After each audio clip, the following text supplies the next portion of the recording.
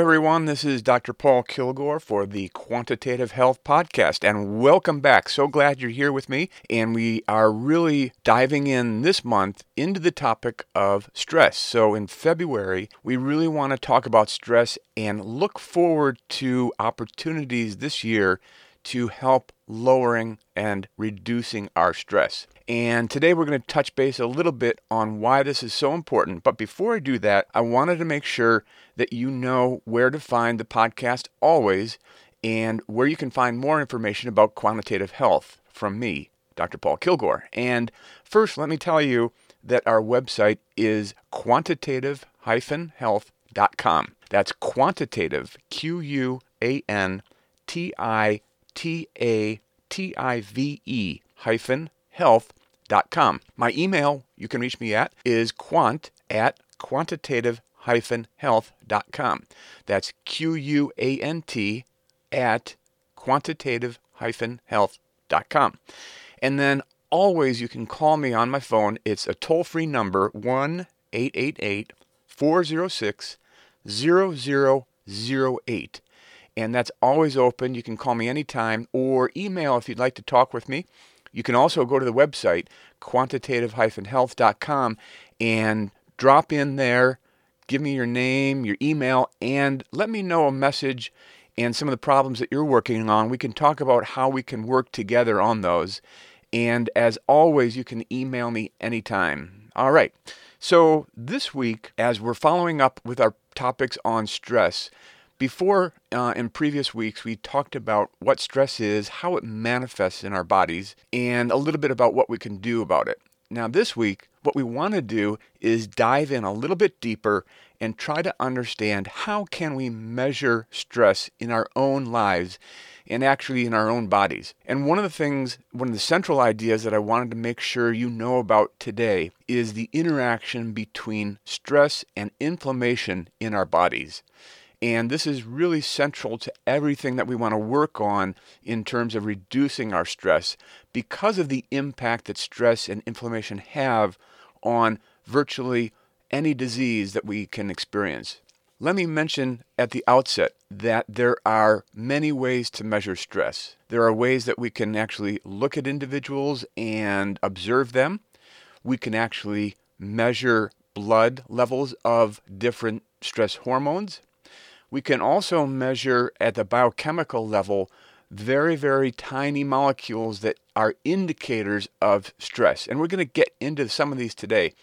There's so much information in this topic that I really want to try to narrow it down for you a little bit. And going forward throughout the year and future years, we're going to dive in step by step into ways that you can actually measure this going forward, both in the short term and long term. But there's a couple big ideas that I wanted to mention to you at the beginning because we don't always think about this when we talk about stress. And for me, I think the eye-opening thing about stress and inflammation is that it is an interaction. It's a crosstalk in our bodies between different organ systems.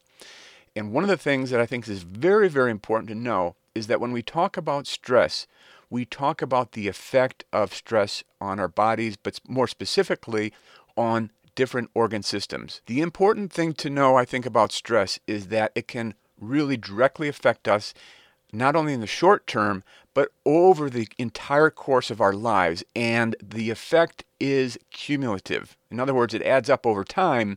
And that's a very important concept to know because what that means is that if we can lower levels of stress, if we can find ways in our lives to lower the level of stress, we can actually in the long term potentially prevent diseases or reduce the impact and severity of diseases that we may experience over time.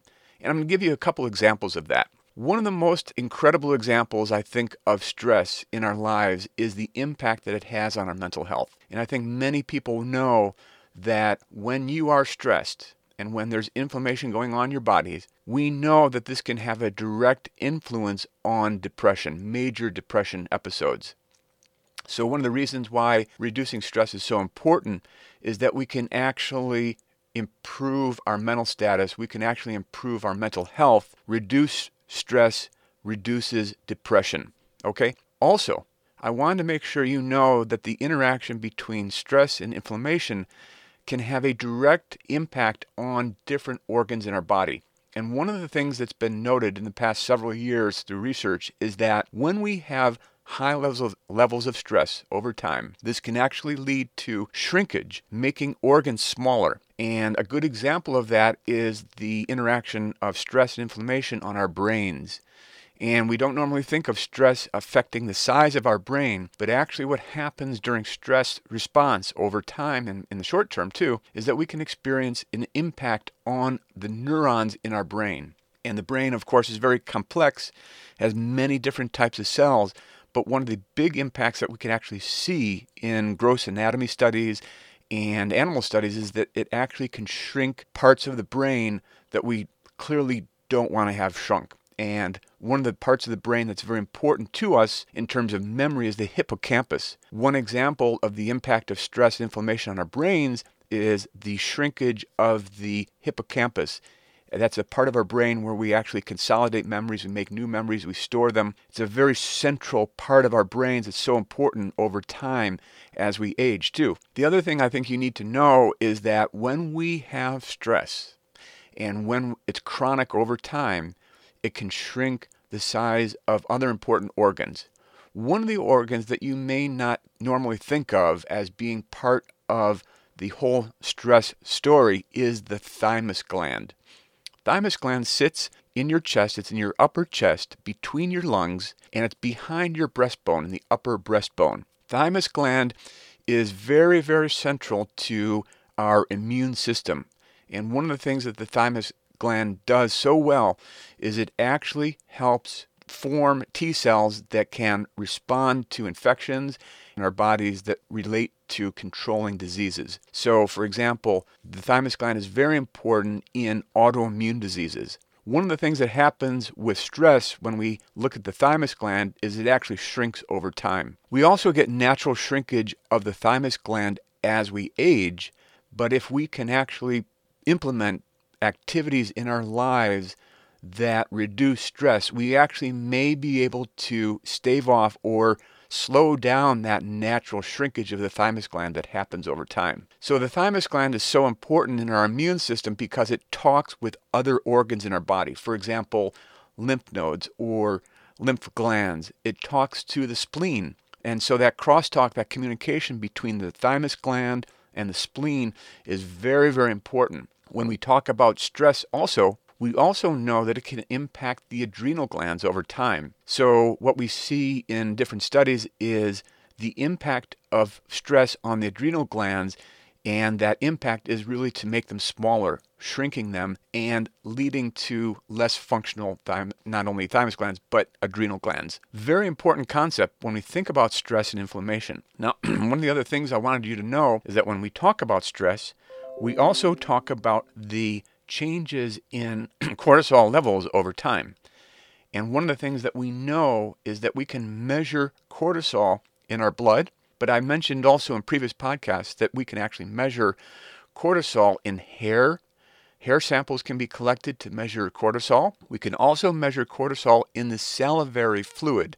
That's the fluid in our mouths that we can actually collect, and we can measure cortisol. Now, one of the things to know is that when we measure cortisol in our salivary glands or salivary fluid, and we collect that, it's pretty much a snapshot in time to show us what our cortisol levels are. So cortisol naturally varies from time to time during the day. So it tends to be higher in the morning and can decrease over time throughout the day. And we can actually measure these changes. So if we're going to measure cortisol, one of the important things to know is that we should try to collect it and measure it at the same time each day. That's very important. One of the other things I wanted to mention is that when we talk about the interaction between stress and inflammation, there are inflammatory markers, or we call these biomarkers, that we can actually measure over time that tell us what's happening with stress in our bodies. For example, one of the things that we can measure when we are under stress or when we're exposed to stress is acute phase reactants. Acute phase reactants are chemicals or proteins and compounds that we can actually measure levels of in our blood. A good example of an acute phase reactant is something called C-reactive protein. We abbreviate that CRP. We often measure CRP in different patients and individuals who may be experiencing certain diseases. For example, we can actually measure CRP in individuals that have diabetes. We can measure CRP in individuals that may have an acute infection. We can actually detect if people have elevated levels of CRP, and that is an indicator that those individuals have the presence of ongoing inflammation. There are other inflammatory markers that we can actually measure that are indicators of stress as well. So some of these markers include something called ESR, or erythrocyte sedimentation rate. We can measure another biomarker called procalcitonin, and procalcitonin is a biomarker that's often looked at in the presence of other infections. And if you have pneumonia, sometimes we see an elevation of procalcitonin as that pneumonia process is going on. There are other markers in our blood that we can measure that can be elevated during infection and other disease processes as well. So one of them is interleukin-1. The interleukins are a set or family of biomarkers or chemicals that we can measure that are indicators of inflammation in many people. There's another one that's often measured and has been studied a lot over the past several decades, and that's called tumor necrosis factor, or TNF. TNF can be measured and it can be actually elevated in response to a stress like an infection. One of the things that we know is that we can actually measure these inflammatory markers, and they may be elevated even when we don't think that we're under stress. One of the diseases that we know that's so important in our society nowadays is depression, major depression. And actually, people who have inflammatory disorders can experience higher prevalence or higher incidence of major depression. It's also very important because when we look at chronic diseases, and when I say chronic diseases, I'm talking about things like depression, diabetes, cardiovascular disease, and cancer, we can actually measure these pro-inflammatory cytokines. Those are the things like the IL-1, interleukin-6, interleukin-1, tumor necrosis factor can be actually elevated in these disease processes, and we can actually measure them over time. One of the other things that we can do when we measure stress in our bodies is actually look at white blood cells. And one of the things that we know is that when we undergo trauma or when we're under psychological stress, that can actually lead to an elevation of a white blood cell called the monocyte. And when monocytes are increased, that can actually be an indirect indicator that we are under stress.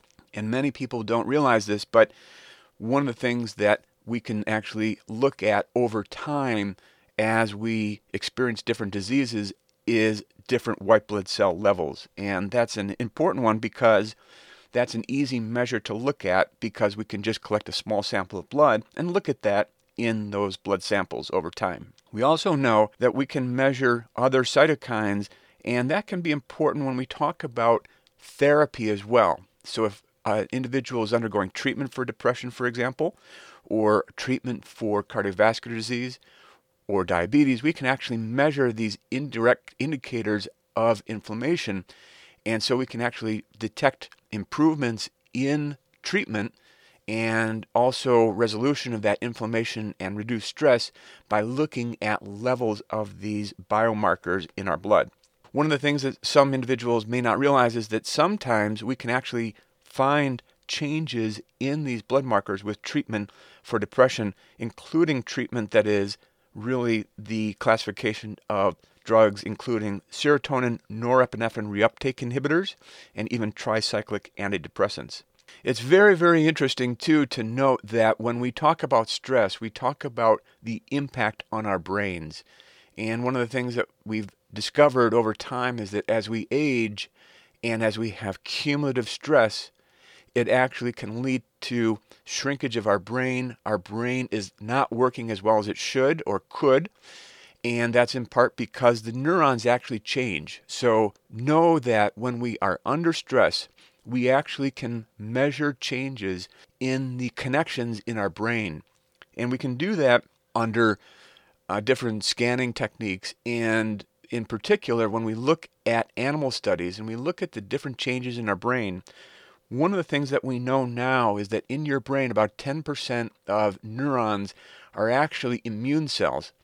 They're called microglia. This cell in the brain actually can respond to stress, and what we know is that when we're under repeated stress and episodes of stress over the course of our lives, it can change the way that these cells in our brain react, and it can also change the way that they release chemicals. So under stress, these cells in our brain actually respond to other hormones such as the cortisol or glucocorticoids that are circulating, and that can actually change the way that our brain is structured. So one way that we can actually improve our brain activity, our brain functioning, is to find ways to reduce stress. And we're going to talk about that in just a minute. I think it's also important to know that when we look at stress, we know that we can actually see changes in our brain function that are associated with dementia. So long-term stress is felt to be a potential risk factor for dementia, so different forms of dementia like Alzheimer's disease. So a good reason to reduce stress is that we could potentially either prevent or delay the onset of dementia, including things like Alzheimer's. Very, very important to know. I also want to make sure that you know that when we're under stress, and stress can come in the form of psychological stress, emotional stress, physical stress, and or a combination of those. And one of the things that we know, for example, is that when we have measures of stress in our bodies, and when we look at diseases that are caused by stress, like PTSD is a good example, that's post-traumatic stress disorder, one of the things that we know is we can actually measure levels of something called DHEA. DHEA is a circulating compound in our bodies that we can actually measure and look at over time. And it's important to know that when we can measure these in different individuals suffering from PTSD, we can actually look at this over time. And what happens is that we see an increase in DHEA, and that can be occurring not only in episodes of acute stress, but also long-term stress. The big word that DHEA stands for is dehydroepiandrosterone. That's a mouthful. Dehydroepiandrosterone, or DHEA. It's actually a precursor for anabolic steroids in our bodies that are released from the adrenal cortex with cortisol in response to stress. So we can actually measure the compound DHEA, and we can also measure the relationship between DHEA and cortisol in our bodies. And we look at that ratio, and what we found is that can change under certain disease states like PTSD. So when we're talking about measuring stress, we can actually look at many different things. So let me review briefly. We know we can measure cortisol. That can be done in blood samples. That can be done in salivary samples or saliva. It can be done in hair. The most common ways to measure it are in blood. The measurement in hair is a little more difficult and more tricky to do in the laboratory. And the other way is measuring it in saliva. That's an easy way to do it as well, but also it's subject to change over time in the day, and the hour that's collected is very important. So consistent collection at the same time and measurement at the same time of day is very important if we're measuring it on repeated basis or over the course of time. The other thing I wanted to mention is that when we talk about stress and we talk about the impact of stress in our bodies, there is something that I think you need to know about that is a relatively recent topic of research over the past several years, and that's something called the inflammasome. Let me spell that for you. INFLAMMASOME, inflammasome.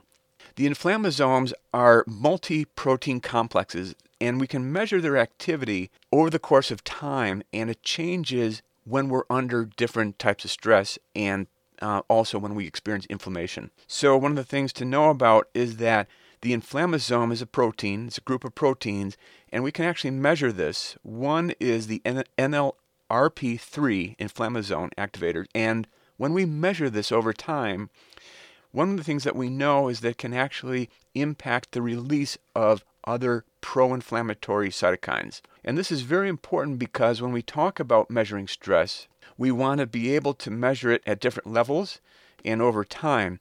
And one good example of a disease where stress is so important is in kidney disease, chronic kidney disease. And one of the things that we know is that when we have an individual with kidney disease and that progresses to what we call end-stage renal disease, or ESRD, we can actually measure levels of inflammation in those people. And one of the things that we know is that progressively over time, individuals who experience end-stage kidney disease or diabetes and then kidney disease can also experience inflammation.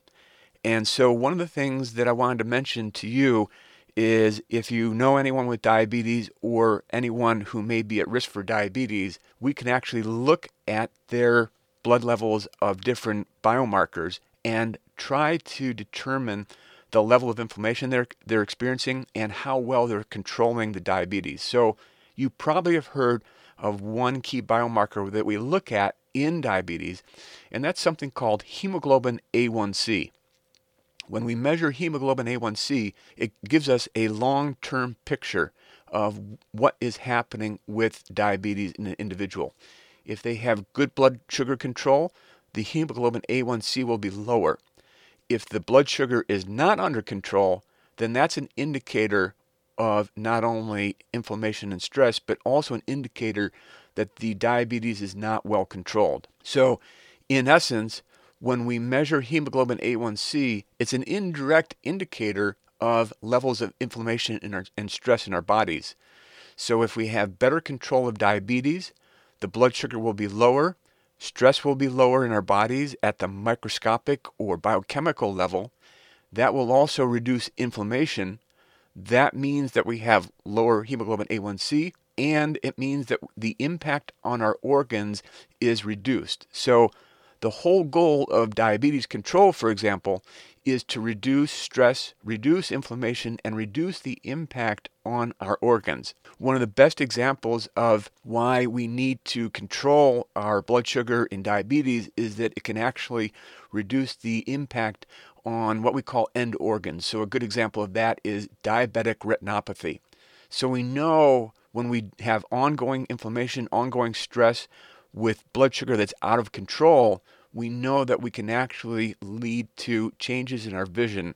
That's because it's affecting our eyes directly, and that ongoing process of inflammation and stress for our eyes can be actually reduced if we can reduce our blood sugar and get our blood sugar under control, either through diet, with exercise, changes in the way that we're managing our sugars with insulin, if we're taking insulin, or taking an oral drug to reduce our blood sugar. Very, very important when we think about the whole process of stress, inflammation, and the impact on our organs. We can also measure changes in stress and the impact on our organs by looking at different conditions such as liver disease. So there are measures in our body that we can actually look at. One is lactate dehydrogenase, and there's several other markers I won't have a chance to go into today that actually tell us what's happening in our bodies with stress. Going forward over time, as we talk about different disease states and prevention of disease, we're going to talk about what we can measure in our bodies. There are very easy things that we can measure in our bodies that I think you may have heard about before. So I mentioned the C-reactive protein. There's serum amyloid that we can measure. We can measure other factors related to blood, so fibrinogen, plasminogen activator inhibitor. These are a little less commonly measured, but they're there as well. And another one that's a common acute phase reactant you may have heard of is ferritin. These all can be measured as indicators of inflammation. And really what we want to do is identify ones that we can easily measure and easily count so we can actually measure them on a repeated basis over time. One of the things that I mentioned before is easy indicators of stress that we can measure in our own lives. And one of the best ways that I can tell you to reduce stress in our bodies and inflammation is to work toward adopting more healthy behaviors. So these include things like reducing the amount of alcohol that we take in. Reducing or quitting cigarette smoking is a great thing to do if we want to reduce stress and reduce inflammation. It's interesting because when you think about smoking and alcohol consumption, these are two behaviors that people often adopt because they're under stress. And in fact, what happens is that when we are drinking and when we're smoking, that actually increases the stress in our bodies. It increases or stimulates inflammation and these inflammatory biomarkers that I mentioned. So it has just the opposite effect on our bodies, even though we think at the time it may actually help us coping with stress. You can also measure very simple things like the number of hours that you're sleeping. One of the things that we know is that when we are under stress, we may be not sleeping as well, but we also know that the less we sleep, the more stress our body is put under. So a lack of sleep can actually lead to stress in our bodies that we may not actually see or feel immediately, and that can actually indirectly lead to inflammation in our bodies. So sleeping is a key activity to make sure that we lower the levels of stress and inflammation in our bodies as much as possible. Another way that we can measure stress in our lives is actually look at what we're eating and when we are eating. One of the things that we know is that when we don't eat breakfast or when we don't eat a proper meal in the morning, we'll talk about what that means exactly, what kinds of foods that means. We actually know that we can actually increase stress when we are not consuming food in the morning. And part of the reason is that we start to go into a bit of a starvation mode. Our body's response to that is to bump up or increase levels of cortisol and other stress hormones. And so indirectly, when we're not taking a few minutes to eat, we actually put our bodies under stress, even though we don't feel it. And that's the amazing part about stress, is that we can actually experience it and have low-level stress leading to low-level chronic inflammation, even though we may not feel it. And that's one of the tricky things about stress. It's almost a secret about stress that when we have low levels of stress going on over time, we start to experience that, and the cumulative effect adds up over time. The other thing I wanted to mention is that in our work lives, and probably one of the most important things that we can do and think about in stress is what we are doing at work every day. When we experience stress at work, we know that this can have a direct impact on our health. In fact, lost time from work due to stress is one of the biggest cost items affecting the cost of healthcare. So what that means is that when we have stress at work, we may miss work, we may get sick as a result. This can lead to not only lost wages on our part, so we lose money, and it can also mean that we have to go to the doctor, go get treated, and we're off work and we lose productivity as well. So business really suffers when we are stressed. And you add that up over millions of people around the world, you can easily imagine that the impact of stress is very, very costly. So one of the messages for today, for you and for employers and people who are working with anyone in any kind of workplace, is that we really need to find ways to lower our stress level and also measure it over time. So if people are stressed and we implement changes to reduce stress, we can measure that over time. Even an indicator such as how well people are sleeping can be a simple way to measure levels of stress that people are under. Now, we also want to talk a little bit here today about what we can do to reduce the stress. And there's a couple easy things to think about. And I say easy because once we get in the habit of doing it, then we actually can find that it's going to be something we do every day. And that is exercise. I know it's very, very difficult for many people to find time to exercise. But when we think about reducing stress, we don't need to exercise a lot. And what I mean by that is we can actually do a few minutes every day or over the course of a week, say 3 to 4 times a week. And that doesn't have to be a long time period every day. It could be even 20 minutes of an activity to lower our stress. It could be an aerobic activity like using the elliptical machine or using a treadmill, or swimming is a great activity. Or we can also do other things like yoga or Pilates, or even meditation can be a great way to reduce stress. These activities for many of us are new. And for myself, I started exercising in 2015 on a very regular basis, and going to the gym took a lot of initial changes in my life to actually do that. So going to bed earlier, waking up earlier so I could get to the gym before I get to the workplace, and then actually doing a few minutes every day at the gym before I get to work. And that can actually change your life dramatically. You're going to reduce stress. You're going to reduce that inflammation that we know is going on in your body. And over the long term, this is going to improve not only your mental outlook, but it's going to improve the way that your body responds to stress. And it'll improve things like your memory, your immune system performance, so you'll be better protected against illness and disease. And it will improve your relationships without a doubt. So today, one of the things I wanted you to think about is how we can measure stress, how we can work together to look at stress biomarkers over time. There's lots of ways we can do that. And we want to think about, if we do measure our baseline stress levels, then what can we do over time to reduce the impact of stress on our bodies and reduce that inflammation on our bodies that we know is causing things like infections, causing things like cardiovascular disease, worsening diabetes, and even causing cancer. Very important when we think about chronic disease prevention is to reduce stress, reduce the inflammation that affects these diseases, and find ways to measure that over time. So, as always, you can find me on the internet at quantitative-health.com, email to me at quant@quantitative-health.com, or call me.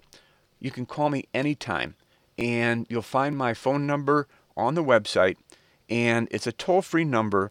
You can call me 24/7. It's 1-888-406-0008. Again, phone number 1-888-406-0008. Go to my website as well and send me an email there. Sign up to our list, drop your name and your email, and let me know any problems that you'd like to work on, and then we'll get going on these, because our mission here at Quantitative Health is to find ways for you to improve your health, and central to all this is reducing stress, reducing that inflammation, getting that down to the point where not only are you happy and healthy, but you're going to live a long life and be around to help your family and support them in everything that they do. That's our mission here at Quantitative Health. Let's go do it. Thank you very much.